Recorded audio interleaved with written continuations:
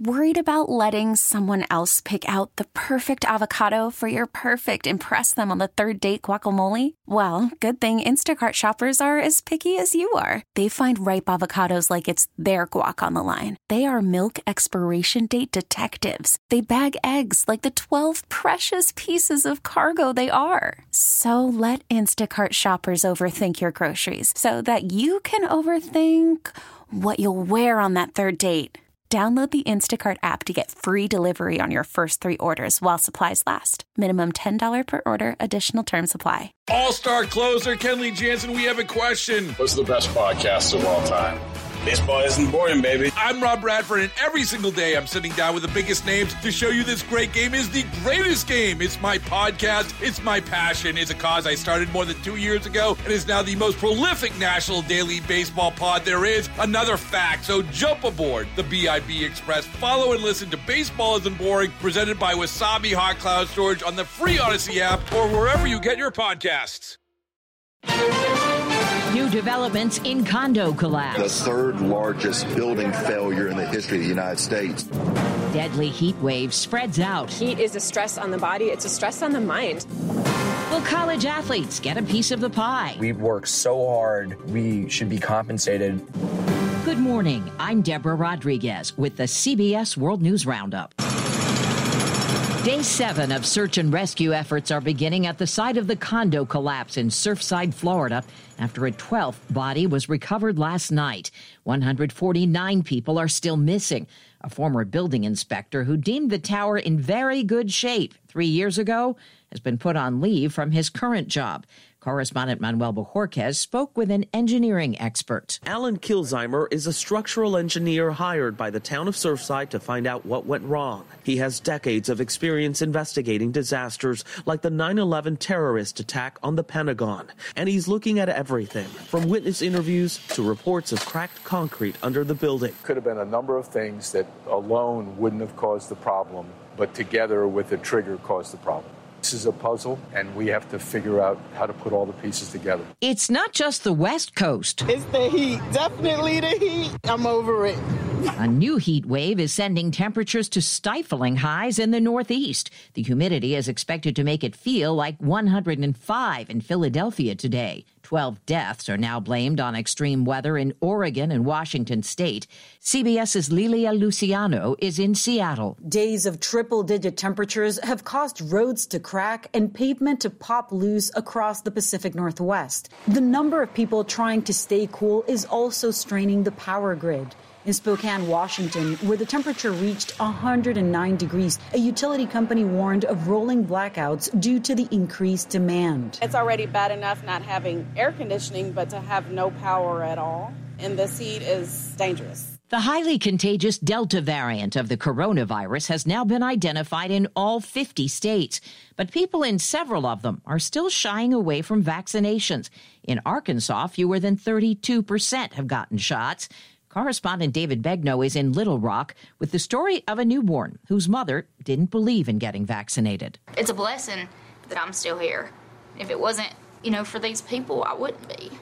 It's just a miracle that she's home. We met Ashton Reed and her husband Chase inside the hospital where she almost died here in Little Rock. Just felt like there was something sitting on my chest. She started to lose oxygen, and so did her unborn baby. Doctors did an emergency C-section to remove the child 10 weeks premature. Ultimately, they both survived. But now she and her husband are on a mission to educate both the COVID deniers and the anti-vaxxers. They're welcome to come talk to me, and I will show them what COVID can really look like. Ashton wrote on Facebook that doctors told her husband she had a 40 to 50% chance of surviving. 91% of the active COVID cases in this state involve people who are not fully vaccinated. You know what Chase Reed did as his wife lay unconscious in this hospital? He went and he got vaccinated. The top U.S. general in Afghanistan is worried about a civil war after American troops complete their withdrawal this weekend. Yesterday, the House voted to make it easier to evacuate the Afghan interpreters who've been working with them.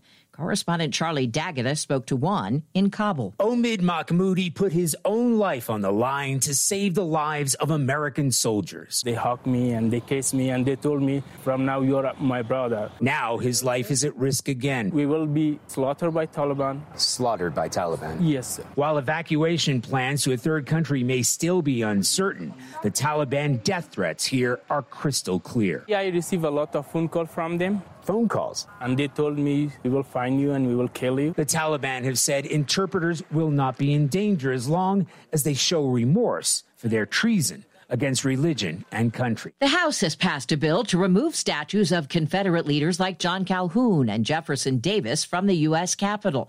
Majority Whip James Clyburn among the 285 who voted in favor. What we should do today is relegate these statues to the dustbin of history. 67 Republicans backed the measure. Similar legislation failed last year before Joe Biden was elected and Democrats took control of the Senate.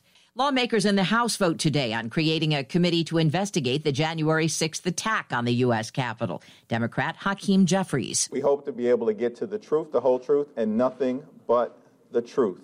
What happened that fateful day, why it happened, and how do we prevent that type of violent assault from ever happening again. Committee members would be chosen by Speaker Nancy Pelosi. Minority Whip Steve Scalise says he has a problem with that. The Senate is taking the approach of having some of their standing committees look into it. Speaker Pelosi ought to be exercising that same ability, not going down a partisan route. Have you noticed prices creeping up at the pump? Correspondent Errol Barnett checks it out. A shortage of fuel truck drivers is causing delivery delays in places like Washington, Oregon, California, and Colorado out west to Iowa and Ohio. There is no gas shortage. Please don't go panic shopping. Andrew Gross with AAA says panic buying that followed the Colonial Pipeline hack can easily be avoided. If you go to a gas station and their pumps are empty, which would be rare, but if they are, chances are the station across the street or down the road will have gas. This is very, very spotty at most. Many drivers may still not like the prices they see at the pump,